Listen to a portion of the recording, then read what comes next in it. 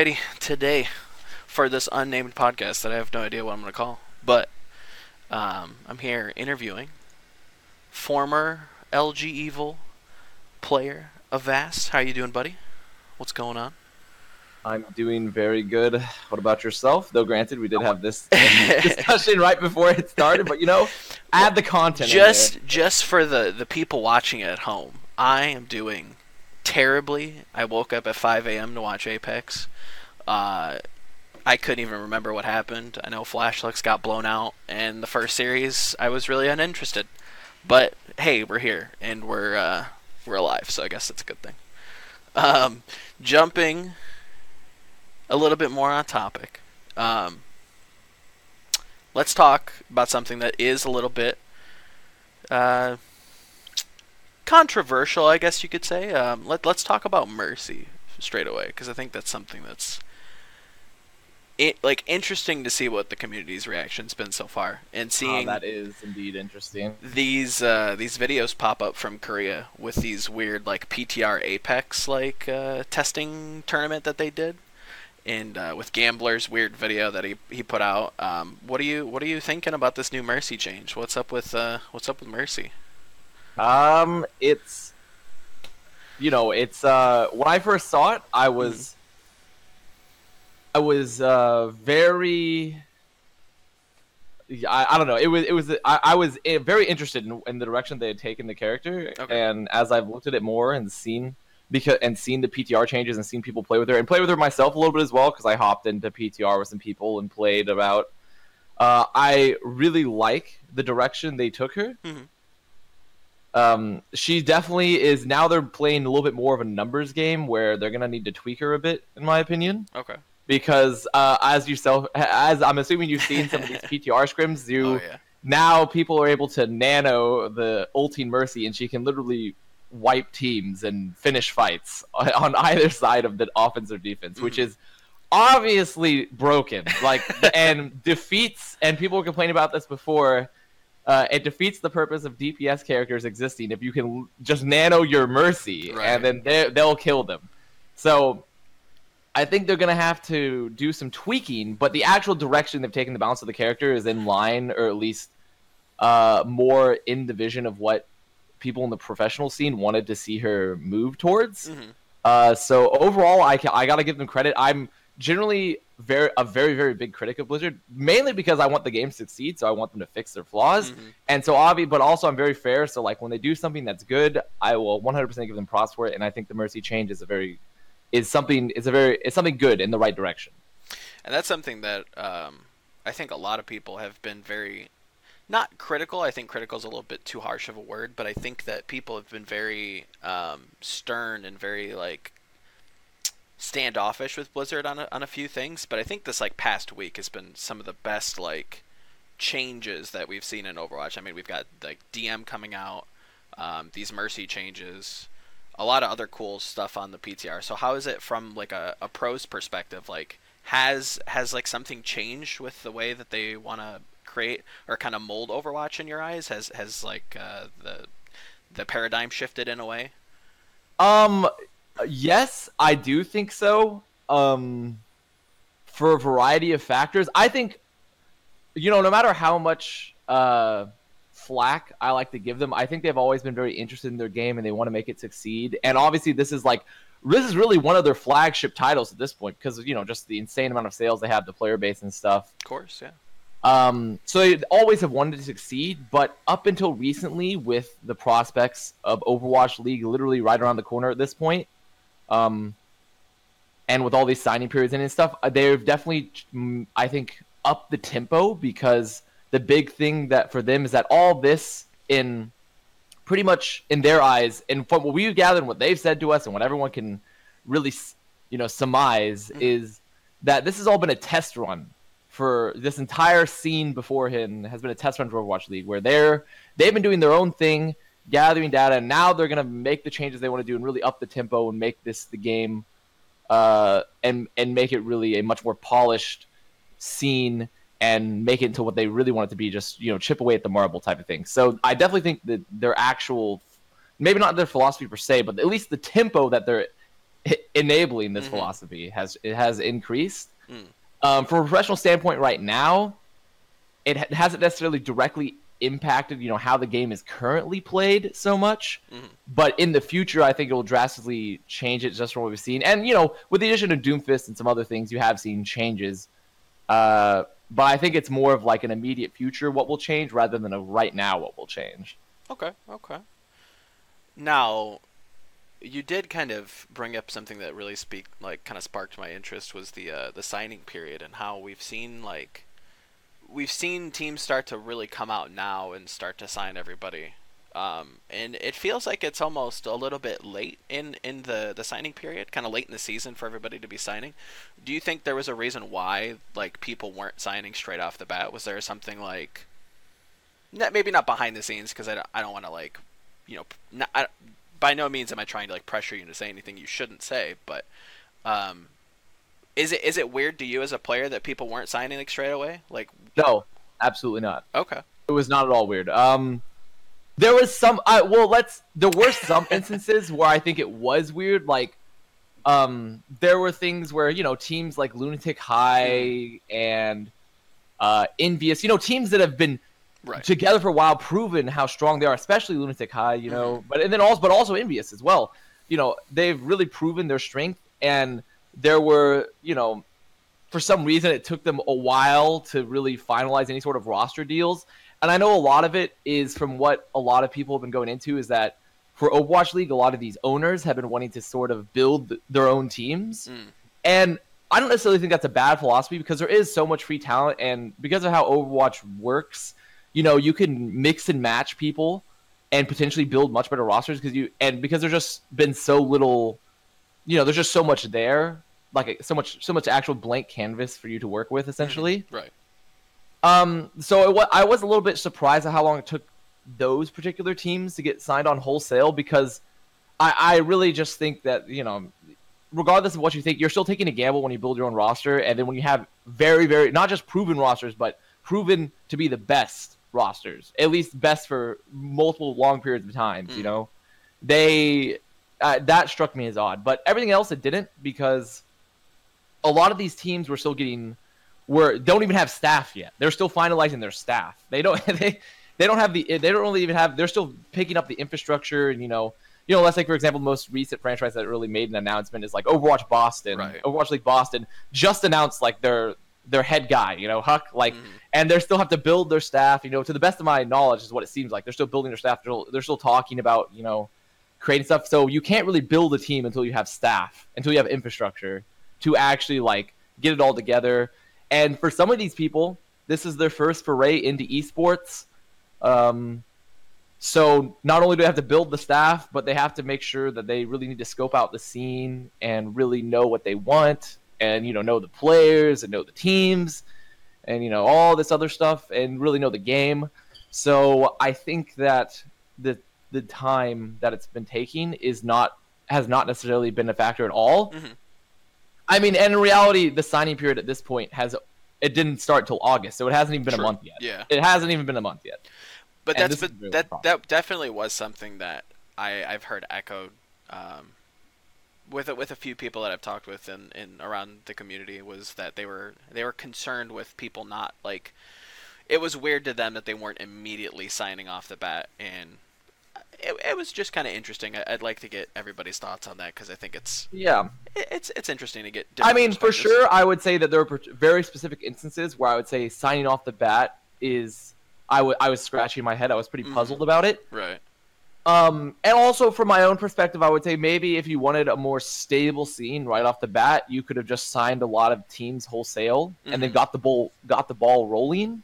But from the time they still have allotted to them, along with what they really want to create, I can understand why it's taking more time, especially with all these factors into play. For sure. So I really don't think it was really more of an issue of this whole thing needs to be made. Right. You need to build the building before you fill it with your actual employees. For sure. For sure. I think it's a very different scenario. Now, something that is just breaking to the listeners at home. Jacob Wolf just posted an article on ESPN. I'll link it down in the description somewhere, wherever, or I'll put it on the screen. That Blizzard is helping these new franchises to create new brands that won't be specifically tied to existing esports organizations.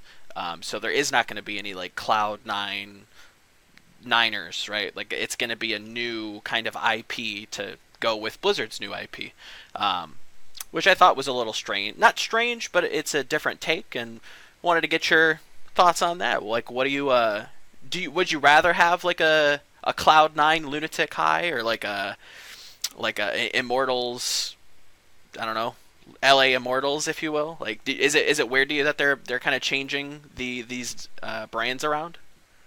Um, it's not weird. In fact, it's completely predictable for Okay. what they've wanted so far in the scene and how they particularly are approaching the game.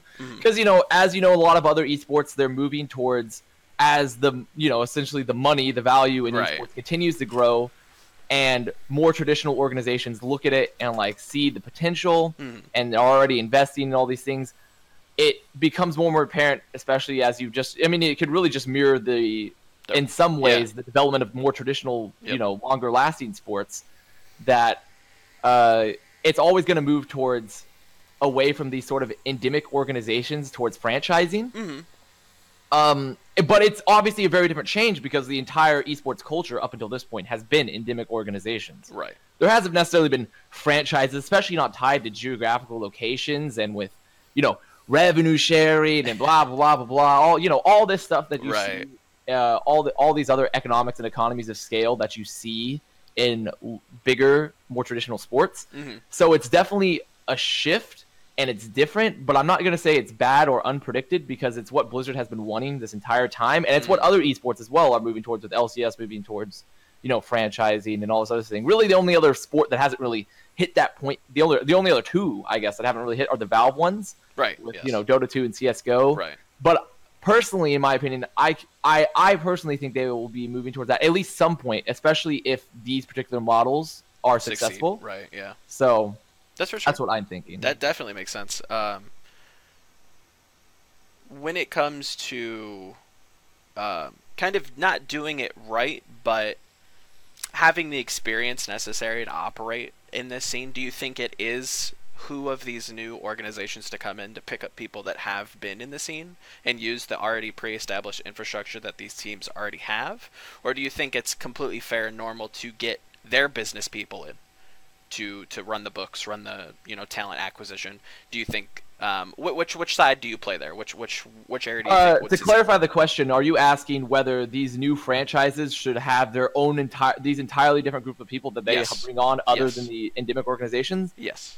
Well, I will say that more than likely, the second option has happened because there isn't any other people they can get with insight into the scene. Do you understand what I'm saying? There is no other talent available Right. for them to bring on. Okay.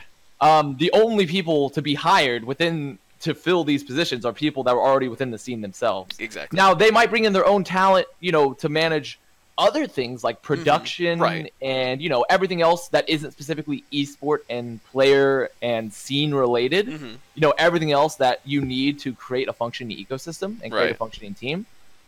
But in terms of the actual talent involved and development of teams and players and building, the only people available to fill those positions are people from within the scene currently. And if they were to bring in other people that weren't from this scene, then I would 100% disagree because they just don't know what's happening. And I would say the same exact thing for any other esport. Because you can't just bring people between scenes, especially esport scenes where it's like a little bit less I guess, or a little bit more esoteric, as in like, more specialized, as in like you can't just like you could maybe see someone from, a soccer team maybe moving to a different sports team of some sort, like baseball, Right. or, because it's the knowledge is more widely out there. There's more, money and development per se. But in esports, I just don't think it's possible because also I think there's a lot more specific nuances. So that's really my take on it. For sure. No, I completely agree with you there, and that's, I think, something that anybody who's been in esports would tend to agree with you with. I think there are merits for the other argument as well, where you have people that are a little bit more business savvy than people that are in esports, that tend to be a little bit younger, a little bit more kind of not flippant, but just it's like a fresh community in a way, because like esports isn't really that old compared to like football and basketball and very traditional sports. So it is a very interesting topic to kind of throw around sometimes. But something that you kind of created not too long ago was this map video that kind of went in depth and really colorfully talked about Blizzard's map design choices. Why do we hate elevators? Why are we elevators?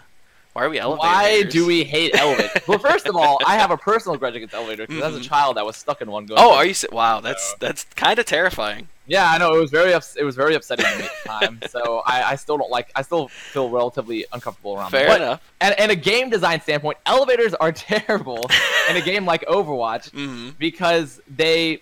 You know, I use the term RNG, and they're not actually RNG. They're not random. Sure. But you have no control of when they raise and lower. You sort of just have to time it to where, and there isn't really any external timer other than the actual looking at the elevator itself, which you can't necessarily see anywhere. Right. So you could, use the term RNG to express the fact that you actually don't really have any control, and it's tough to time when they're actually going to be there. Compared to like things like jump pads where you just hop on and you go up, or just stairs where you can just walk on up. Right. And also in a game like Overwatch where it's very fast paced, and also currently where high ground is such a strong mechanic and such a strong thing when it comes to map design because of sight lines and being able to control things and contest the point. When you have map elements that make it harder to access any of those things, especially when you don't necessarily have when not every character in the game can access it equally. Some are much more easily able to get to it than others. It definitely does not lend itself well to good map design, in my opinion, or good game flow. And like I said in my video as well, I think in some ways it can in fact promote the use of certain characters and compositions over others because they're just, regardless of their parodies and strength, if you have two things that are the exact same alike, they can both, let's just take for example, if we have two guns and they both have the same clip size, the same damage, the same accuracy, but if one can reload faster, obviously you're going to take that one because the slight advantage is better than no advantage. Right. And so I think being able to, especially, and it's even more pronounced when it comes to things like movement and map design in games, because if you're able to access these elements of the high ground much more easily and fluidly than others can, I think it can make certain characters less viable than others. So, you did mention the jump pads, and that's something that I've heard has been a little bit polarizing. Not obviously as much as the elevators, because I feel like you and I believe Mangachu has been very, very vocal about there's been dislike. Lots of people that don't like elevators. It's been a commonly shared theme forever in the professional scene, but it just hasn't really been talked displayed about to the public. So definitely. Do you think that or do you find jump packs to be okay?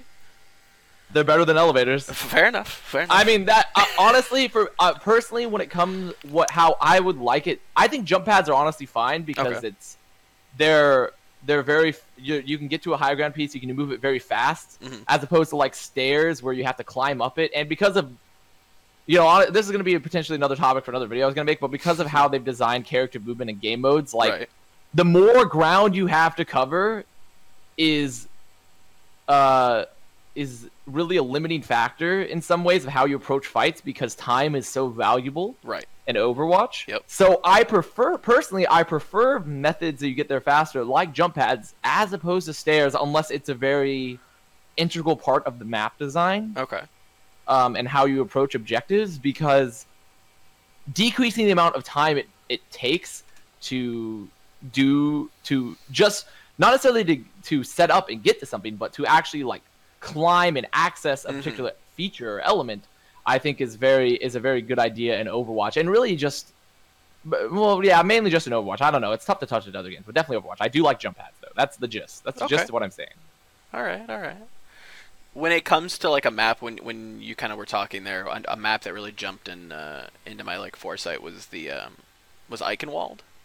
Would Eichenwald benefit from having like a movement or a a quicker option to access like a bridge and in the top of the tower? Or is that like kind of flanking path up the stairs by Mega? Is that enough? Do you think that they could add something there?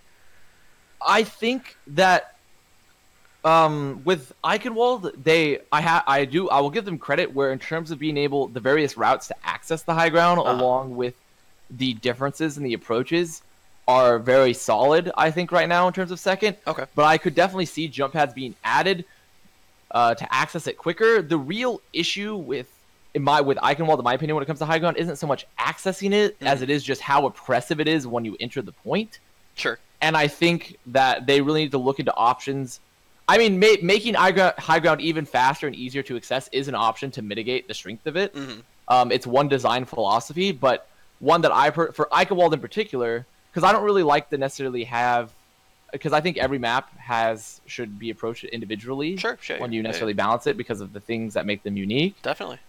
So for Eichenwald, I wouldn't necessarily want to see jump pads. I would like to see better ways for offensive teams to approach the point without just being essentially Normandied by the high ground of Eichenwald Castle. Definitely.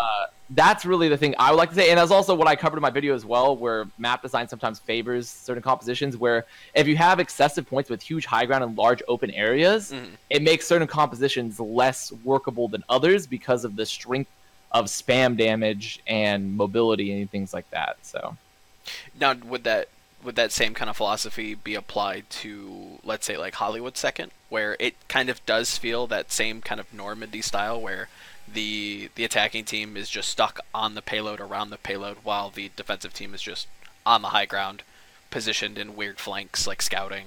Is that something that the elevator removal could fix? Yes, it could.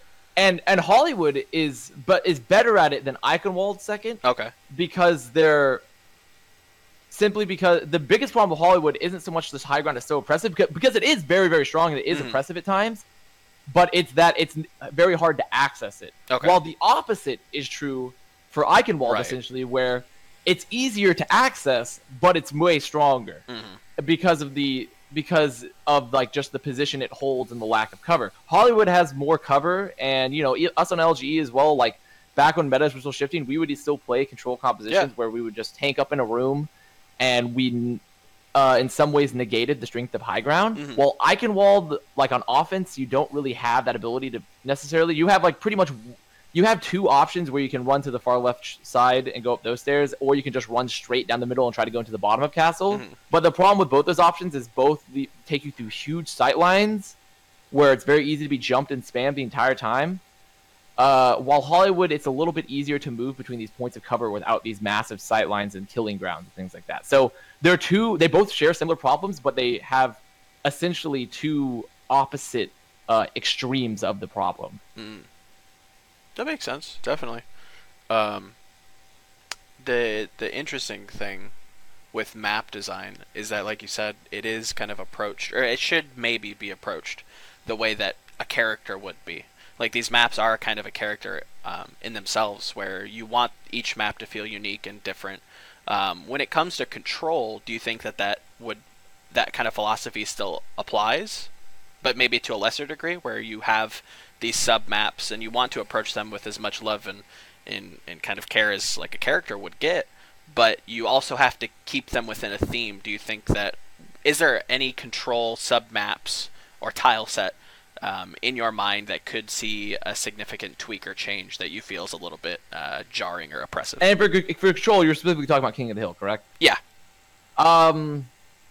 Yes, absolutely. Many of them. So many of them, in fact. But the most glaringly obviously one of them all is Lijiang Tower. Okay. And I included that example in there. And, I made the claim in the video that you couldn't swap the actual individual maps within the actual large map of Lijiang. Yeah. But then someone in the comments was like, oh, you can. I was like, oh, I didn't even know that. So my bad. My bad, Blizzard. I didn't mean to. I don't try to overly nag on you. But most specifically is the stage garden, where it's the bridge that you can approach on either side, and then the weird like white hallway. Yeah. Oh, that map is awful. Oh, it's bad. It's it's the fact that you have 2 chokes and entrances, both hugely spammable, Yeah. and you have to approach over a bridge through treacherous terrain and so many environmental hazards that you can easily be booped off of, that you have that it's tough to control and predict at times. Like you can if you play it very well and you move very fast, you can, but it's just like, just why do you make it so insanely hard to re-enter your point? Yep. And then your second option, your only other option, your second option brings you to tons of sight lines. It's a very long approach, Yep. so it increases the time. And on top of that, even when you're still re-entering a point, it's a very small choke where with environmental hazards on either side that you can be booped off of.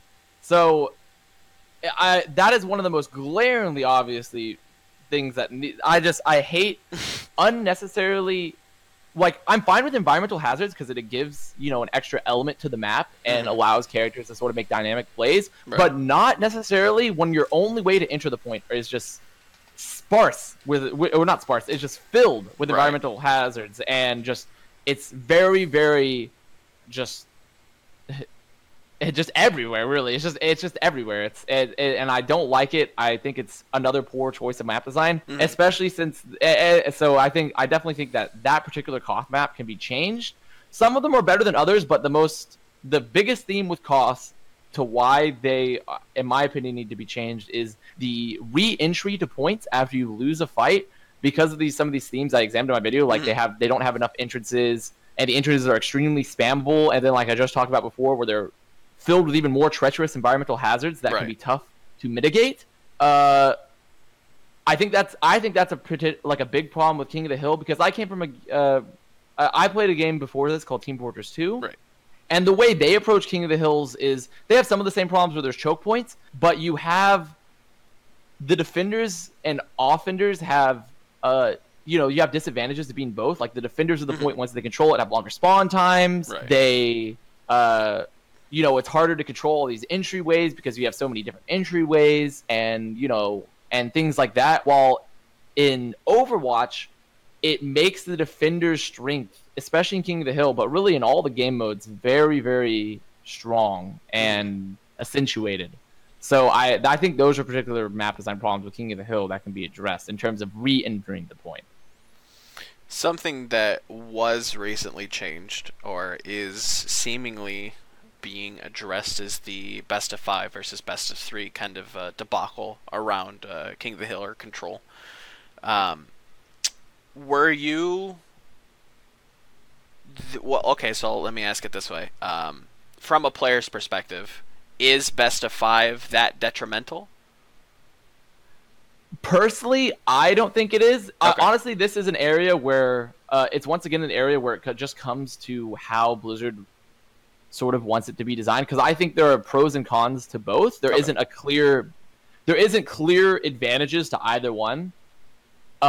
Because in best of 5, you have the ability to, if you mess up on a stage, you still have chances to bring it back. You can create more competitive games, closer games because of it. But in BO3, you don't really have, like, if you mess up a stage on BO3, you have one stage to get it right or you lose. Like, it's over. While BO5, you have 3 stages, and they're going to be 3 different stages, and one of them might be more to your liking than others. You might be better at one stage than the other, so you can still have a chance. But also that creates problems as well, and what a lot of people have complaints with is for BO3, for BO5, I should say, compared to BO3, is sometimes you'll go through all these 3 stages. You've gone through your 3 unique stages, 3 different ones, and then the team that's better at one stage will re-roll that stage they're better at than the other team, and so they'll win the next round and actually win the game. Right. While BO3, it means you have to be equally good on all the stages, so you're prepared for all of them, and you can't just be better at one particular stage and hope to roll it twice over. So there are definitely, and then also some people say, like, it, Koth games get too long. I think I don't really think that's necessarily a really important issue because of how fast paced the game is in general. Right. But but I can definitely see in terms of people necessarily re-rolling stages they're good at and the opposing team isn't, to being an issue versus when it comes to BO5 versus BO3. But also BO5 allows for more competitive games. Sure. So I think it is really, at the end of the day, it's just how does Blizzard feel like they want to do it, and you have both advantages and disadvantages to both. So Me personally, I had no problem with the BO5 King of the Hill. Mm-hmm. But I'd be perfectly fine playing BO3 as well if that's what it came down to. For sure. Okay. Now, something that was or is kind of interesting to get a pro player's perspective on is how do you like Controller King of the Hill? Is that something that you enjoy? Because it seems like the community or the viewers, the people that the hardcore people that go in day out and watch Overwatch wherever it might be hosted, they like Control. Control isn't terrible to watch. There are people who dislike it, but it seems a little bit more negatively looked at, where it is kind of just crazy and it's hard to spectate. Whereas from a player's perspective, is it fun for you to play Control? Do you like playing Control? Is it something that you would rather play over, let's say, like 2CP or Escort? I don't know. What are your thoughts on that? I've always been mixed on my thoughts. Okay. Some points I really like Controls, others I didn't. I think the biggest thing to say about Control is if these elements of making re-entry so incredibly hard for someone that's trying to retake the point were removed, Mm-hmm. I would definitely not feel. I wouldn't be too hesitant to say that Control would definitely be one of my favorite game mode potentially. Okay. Because that's really my biggest beef with Control still is that because it has like it's a lot faster pace, it's good fighting, a lot of it, it's just like, it's not so much based around controlling map elements. Now you could say it removes some of the strategic elements you see in 2CP and Sure. Payload, and it's a lot more involved with more of actual team execution in terms of fights Mm-hmm. and DM elements in fast-paced game, and I'm fine with that. A lot of people have problems with that. In some ways, it comes down to personal taste. But I definitely dislike Control at this current moment because of how oppressive re-entering the point is, and partially exacerbated by these really choke holding and spam heavy compositions that we see around a lot. So that's my personal thoughts about Control. It would be my favorite if I didn't dislike it so much right now. Fair enough. That definitely makes a lot of sense when it comes to just how the nature of Overwatch is played just in general. Control has always kind of felt for me like a glorified deathmatch. So do you think that with the introduction of deathmatch, and if it was accepted by the community fairly well, do you think that could replace Control in the future? No. Not at all? Absolutely not. No? No, deathmatch. Overwatch as a deathmatch game is not is I think a very it's not suited for at all. Okay. And more importantly, just for esports in general, I don't think, aside from like a very few games like Quake where they have TDM, Mm-hmm. and even then that's not even the flagship game mode, and people don't necessarily enjoy it because at the end of the day, people like duels and things like that more because people want to see more than just people shooting each other. They want to see the thought process behind it. They want to see the thought process. Right. They want to see the strategy. They want to see map control. They want to see, thinking ahead of your opponent, because that's what really creates exciting moments in esports and specifically in Overwatch in general. Definitely.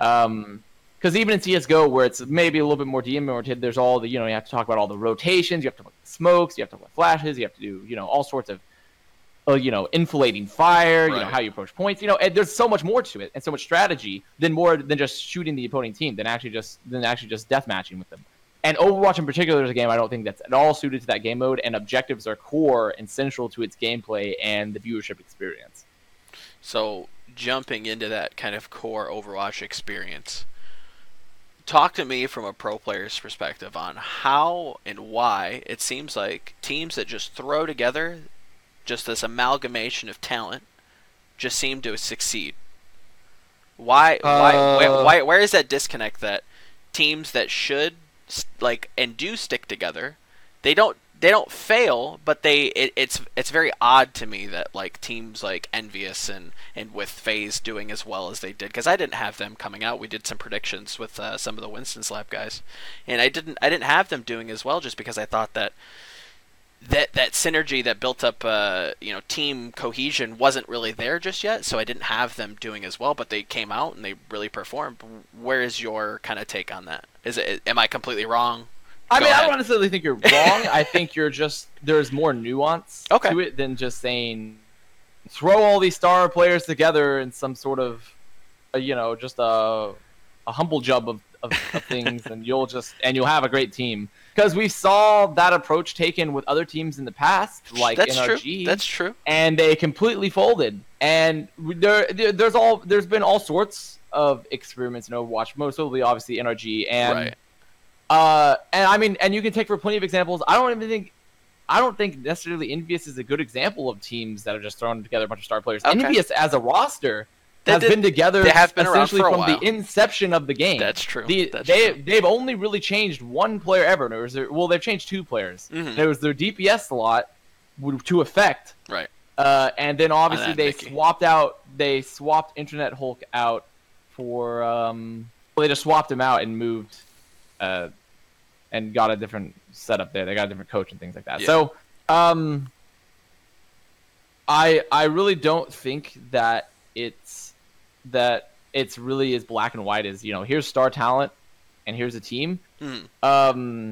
It really is dependent, and part of the reason why these Overwatch League team owners and some which want to build their own teams, and that you really don't know you really don't know how good a team could be until you build it. For sure. And you do have teams with proven track records, but are they the best iteration per se? Because us on LG Evil, our roster was the longest continuous roster. Yep. One of the longest continuous rosters in Overwatch, and also specifically in the North American scene, if you don't include Envious. We didn't change out players, and we had great success for a very long time. It wasn't until very recently, especially this past contenders, where we started to dip, and we didn't have the performances that we liked. And that could be attributed to a variety of things, but I would say that long-standing rosters, it all depends on the team synergy and the drive of those individual players, rather more than it is just like, oh, let's just build a new team willy-nilly, because we've seen plenty of experience like that where it didn't work out. But I also don't rule out that even for continuous rosters, you see it in CSGO and other esports too, even when they have continued success, you will see them swap players still because they want to maybe do more. For sure. And that's just team sports in general. That's so very true. I think that it's more nuanced to saying build a team with all your favorite players, because also something that is neglected a lot, and something that a lot of times these star players from teams, you'll have players from teams that weren't doing well move to another team and start doing great. Most specifically, all sorts of players from XNRG. Oh yeah. That are on that are all on what is now FNRG and stuff like that. And you have players that were doing really well that went to teams that didn't do well. And a lot of how players interact and how you perceive them is dependent on team synergy and how they're supported and how their team environment works.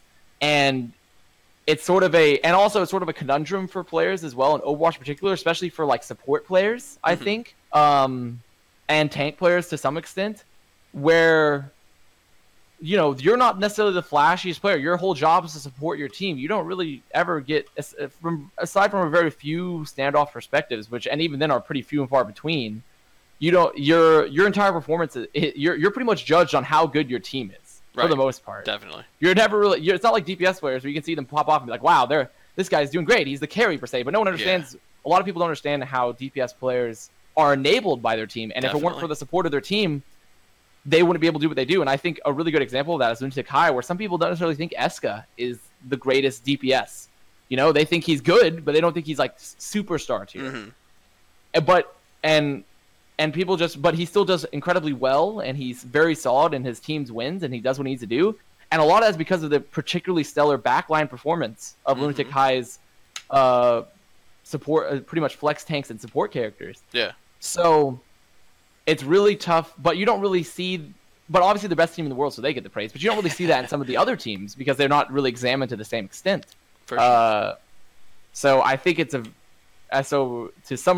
pretty much surmise, it's a very nuanced opinion, and there are plenty of good rosters you can build, but you also can't really do a cut and paste strategy with at least giving some time for teams to synergize. For sure. Not context to not just kind of jump in and interrupt, to kind of not back up my opinion, but explain where I was coming from. I noticed an article that Sideshow wrote that was about these rosters that do find change to be a success, and with Kai talking openly on Twitter about how strong he felt the American Overwatch World Cup team was. He thought that they were almost apex contenders. And from the rumblings and rumors that I've heard around NRG currently going into the Overwatch League, I find it very interesting that these teams not necessarily are thrown together. I guess that was a bad way of putting it, but they do find cohesion very quickly, almost, where it obviously is a very strong thing, and I think that even from my own personal philosophy, I wish teams would kind of draw out that roster life a little bit longer just to get the full story behind it. I think that LG Evil did it really well, and teams in other esports like CLG, I think that they do it considerably well, and it's something in esports that I think is not lacking, but I kind of personally, for my own weird reasons, I wish they would kind of extend the roster life. Just to add a little bit of context to that question, it was kind of just this oddity that I think is strange, that these rosters are seemingly having success with very little time invested into them with its members. Yeah, absolutely. I think I completely agree with your points, and obviously you just need. Obviously you didn't necessarily mean thrown together per se. Yeah. But and when it comes to the World Cup roster, I wholeheartedly agree that they're extra. Jake was my teammate for a very very long time. The team leader and stuff, and if it weren't for him, the roster wouldn't have been together to some extent because he had a philosophy that we all shared to where we stuck together. When we moved from org to org, he's like, it's all of us or none of us. Right. And I think we proved ourselves to why that was a good philosophy in many ways. But when you look at World Cup, they're just all very talented players individually, and they all just they very mesh very well individually. Now, I think some of their greater challenges have yet to come. For sure. With playing the stronger teams of the other groups, because regardless of how you feel about them, because I think they've played extremely well. In fact, above my expectations, because I really didn't think they'd be gelling so fast. Just from my own experience, but they're all so incredibly strong players, and I'm really glad that they're having success. And because really you can just be glad for that. But we still have to put it necessarily against some of the stronger teams, especially stuff like South Korea and the ones in Canada and things like that. Though I mean, we have seen them play in the past, but I think this is a case study of where you can't ever predict necessarily. Mm-hmm. You just have to do it. For sure. If you take players and you build a team and you give them some time, they either work out or they don't. Mm-hmm. And it was tough to necessarily predict what was happening. It took some time to build the roster because I think Overwatch is another game where it's really tough to get the full picture on how players work together until you've actually done it. And that extends to both, leaving a roster continuous a little bit and just building a new one. Mm. Because it's obvious when teams need change, but it's not so necessarily obvious when they don't need change. That's true. Which I think is something that needs to be worked on in Overwatch more, because it was obvious FaZe wasn't necessarily happy with their results, so they built a new roster, then they had great results. But I mean, before that, they were doing, for a very long time, they were one of the best teams in the world. Yep. And then things changed and they let it sit out a bit and they tried swapping around, and then eventually they found success because they swapped. So, and then, there's all sorts of, topics like that where there just needs to be a lot of nuance when it comes to roster building. And it's just something that has to be worked out a little bit more as time goes on, because really with all this free agency, you're really going to see all these mismatching of people that you didn't necessarily I didn't think about this, but then I see them and they're doing really great. And it's just it's what I call the FNRGFE effect, where you have you had all sorts of players that you didn't necessarily think were incredible on all these variety of teams, and they come to the forefront and they realize that it was really just a team synergy issue. Right. And they are really good. Like Clockwork and Mumu from Gale Force Esports, and just the list goes on. There's because on those teams they didn't necessarily have a lot of success, and those particular players didn't necessarily have a ton of success, but then they get to this team environment and they're very strong. They prove how good they are, and it's just really it's a scientific. Well, I don't even know if it's a scientific process as much as it's just a trying stuff out process, which I guess could be. I guess scientific in a way. Definitely. Now, you say scientific, and that kind of leaded into a thought that I just had. Speaking on the the artist formerly now known as the roster of LG Evil. I found it funny because I've interviewed a couple of the players or your former teammates, and they say that Jake is very wise beyond his age, and he likes to talk almost sagely, right? So is there any like weird advice that he's given you guys like mid-match, like any sagely tips he's given you? First of all, and this is going to be a little bit of a friendly jab. Okay. This is gonna be someone that I love the guy, and I was with the team for a long time, and obviously we were friends. We went to a LAN event together, went to PAX Out when we were still under Hammers. It wasn't actually a LAN event, it was where Indy take place. We met each other and stuff. It was great. Verbose doesn't mean wise. I just want to put that out there. Okay. A lot of people give him a lot of credit because he's a walking thesaurus, and he's really great. And as he said in his own LFT, he's been media trained from birth, and he's a liberal sciences major for the most part, so he's very, very good at crafting his statements. Sure. And that's a friendly jab. He actually is a very intelligent person. And he's really smart, and he's able to convey his points really well, especially when he's given, the time to present it. But honestly, he's never given me any advice because I'm older than him. Okay, fair enough. By like a year. And so, because he's like 21 and I'm 22. All right.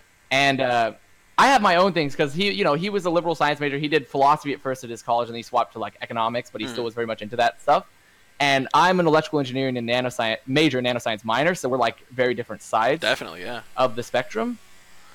So we didn't necessarily have different philosophies because I've always, we were able to have good talks because he was very witty, and I always consider myself as well able to like. Definitely. I just really love talking about stuff. But he was just a little bit more verbose than my taste. But he is a very intelligent guy. Now, in terms of sagely advice, he's maybe given me a piece of advice, but I don't think it's appropriate enough to share. Okay, fair enough. Particular setting. That's fair. So, and it was for a topic that isn't really for general use.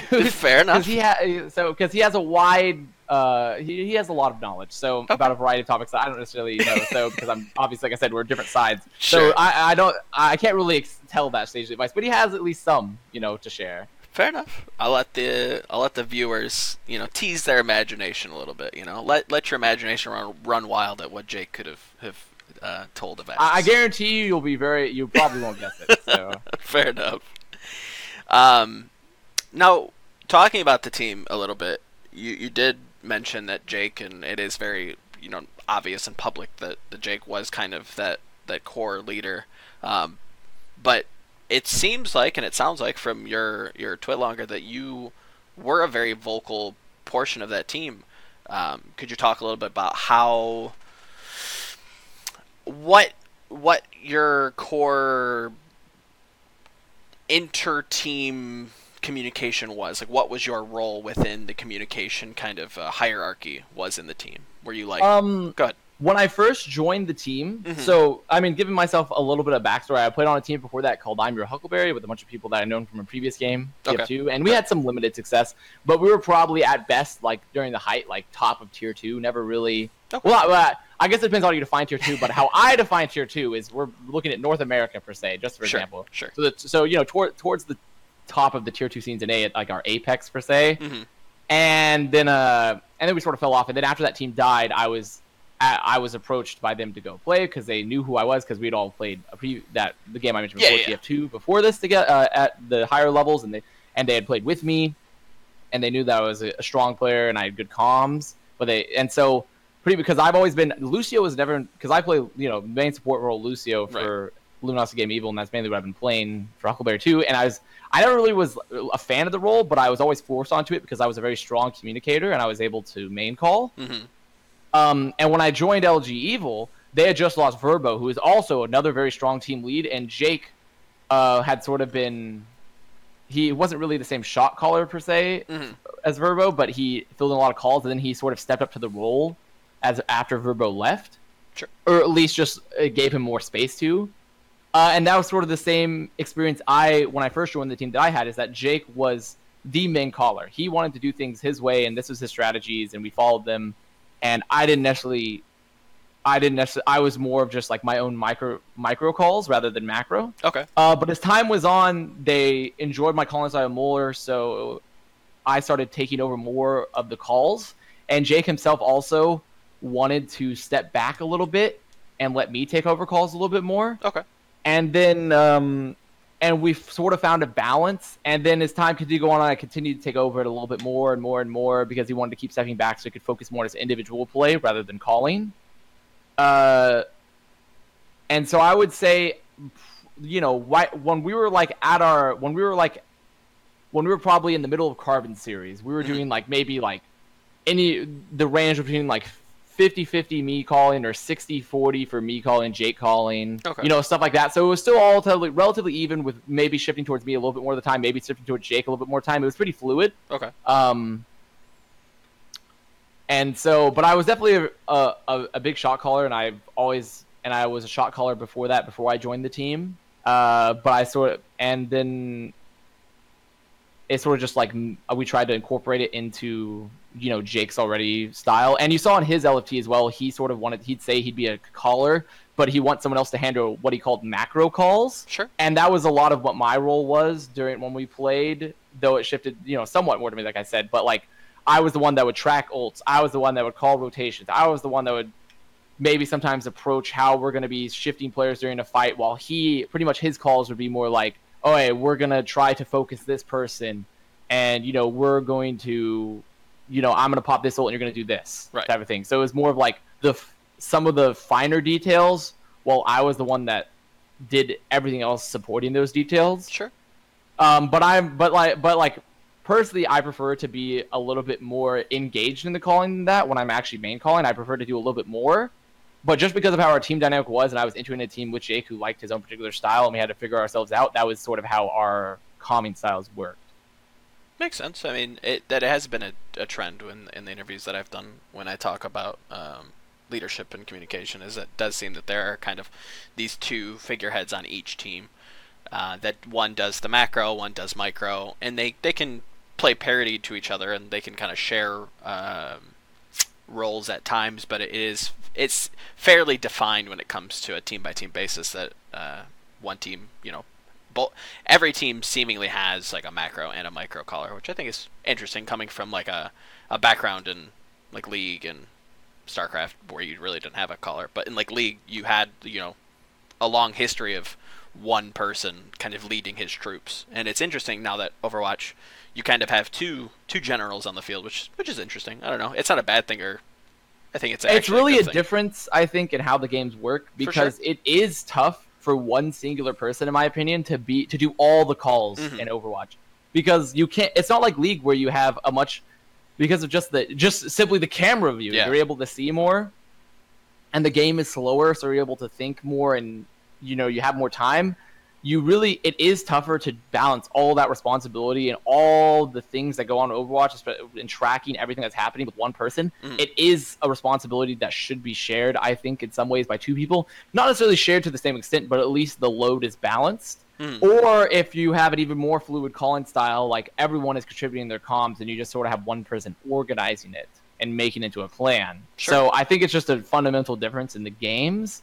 And a lot of times when a person says they're a main caller, they're describe what I said, where they do a lot of calls and they do a lot of the macro calls, but a lot of some of the more micro plays themselves, they might leave to others. For sure. Oh, that makes a lot of sense. There is a lot of information that is being lost with the camera angle and the way that it is. Where in League, like you said, it is a very like isometric view, the top down. You get to literally see everything if you wanted to. So yeah, a lot of information is lost being played within the FPS kind of a point of view. So the more people, it seems like, that can communicate, it is the better. And that's something that kind of but that kind of sparked the question. Was I remember watching a kind of like calm listen-in CSGO with like the Swedish teams, or some of the European teams, and they were very like precise and very crisp with their calls. Like they didn't really chat too much. It was just like, nor did they like get really hypey and shout a bunch and like call targets, kind of like how it is in Overwatch at times, or at least it seems like it is, where it was very calm, collective, and it was kind of refreshing coming from like Halo, and where it is lots of just shouting call outs and shouting targets and kind of somebody's trying to form a plan. It is kind of very hectic. Is that relatively spot like does that make sense coming into Overwatch? Like, could the comms be a little bit more cleaned up in terms? That's something that every team can always strive for, is having more precise and clear comms. Mm-hmm. But it's just the nature of the game. Definitely, in many ways. CS:GO they sort of have I guess the best way to put it, luxury to, really keep the comms clear and, this is this and this is this. Because right. CSGO, people aren't wall riding and For speed sure. boosting around. You're holding corners and That you're is planning true. rotations. So it's and there's no ultimates to track. Like, it's a very, very different game. So I think this, as it scales in terms of complexity and just stuff going up on the screen, it's a lot tougher to keep everything more ordered. For sure. But it's definitely, every team should absolutely strive to have better communications, because it's something that can only improve you. So, and I'm sure there are teams that I'd love to listen to the communications and see exactly, like, teams like Lunatic High, or actually even when I hear the comm listening to like Lunatic High, they're still yelling. Yeah, they're still screaming they're at each other. popping off. So really, I think it's just something that exists in the very, axiomatic nature of the game. So Now, when you said that you would be interested to look into, looking into comms and kind of looking at that, would you, obviously, I think your goal right now is to be player first, but would you perhaps look into a back end position at like an Overwatch League team or even a contenders team? Do you think that you'd want to be an analyst or a coach or maybe even a desk host? I think that you have a great voice, and not to say that it's a bad thing, but I think that you can talk for days. It seems like I think. Yeah, I mean, I was a caster. Okay. Before, and I was a player for TF2. Then I quit playing because I wasn't enjoying it as much, but I still was into the scene, and people were like, "Yeah, you should cast because you have the game knowledge." And so I casted, and people liked my casting there as well. Mm-hmm. So I definitely think, that would be a longer term thing for me, because I've always wanted to be a player. For sure. And I enjoy being a player, and I think I've proven I can be a player. Definitely. But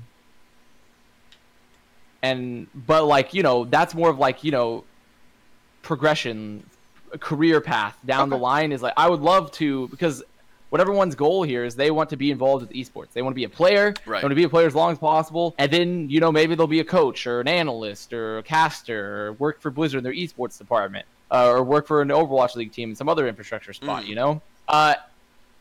and that's really the path that everyone wants to go down to, myself included. My personal preferences, my inclinations, what I lean towards, I want to be a player first. Right. But then after that, I'd want to be some sort of staff or caster.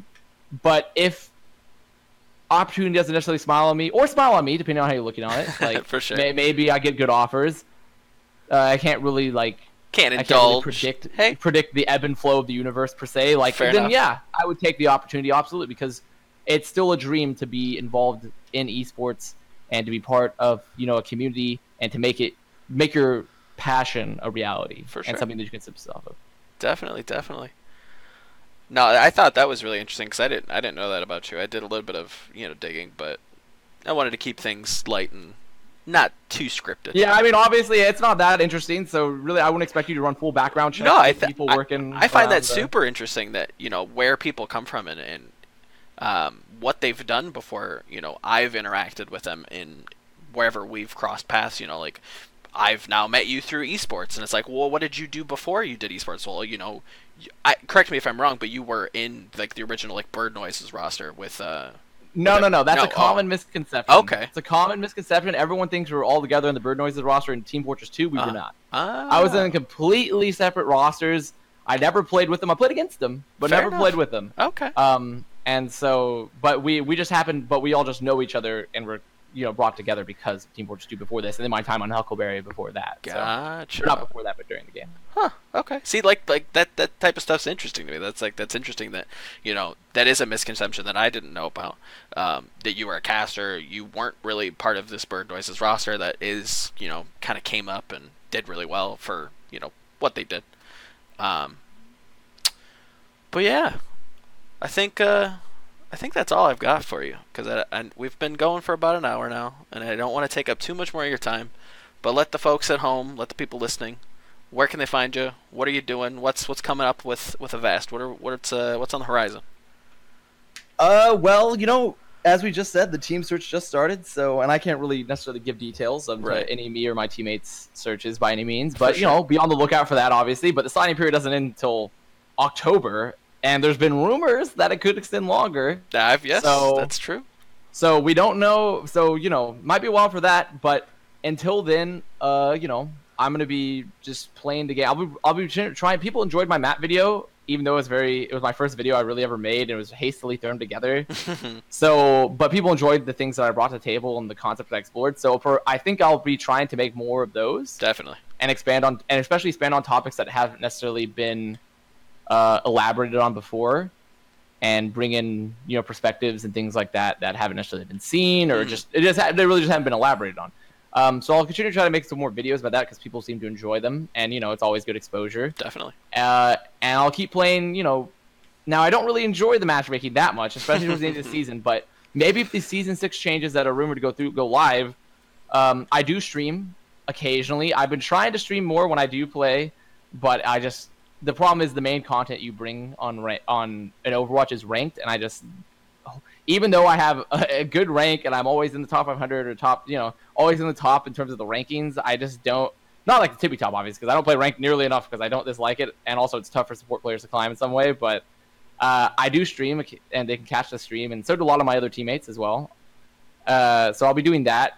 Plug the stream. Where can they find you? It's Twitch TV _O. Okay. I'll slap that down in the description somewhere. And that's the same for my Twitter as well. Okay. I try to keep the same, name. Same everywhere. For a lot of it, for the most part. The only where it's not the same is my YouTube account, where I have that singular video I've uploaded, because it's like a really old one. Fair enough. When I was like 13, it's like a vast da bomb or something. Hey, man. Because I played Demo Man in Team Fortress. So. Okay. But I enjoy the name still, regardless. But yeah, that's pretty much my handle for a lot of stuff. So I'll be trying to stream more, especially when Season 6 goes live, and hopefully the changes are good. I'll be trying to make those videos, and then in the meantime, just trying to get on a team and just seeing what happens. Awesome. Well, obviously, best of luck from me to you. I hope you have all the best success in the world, and I appreciate you coming on. The pilot episode for whatever the hell I decide to call this show. True. Whatever it is, but thanks a bunch. Thanks for listening, everybody, and I guess we'll see you next time.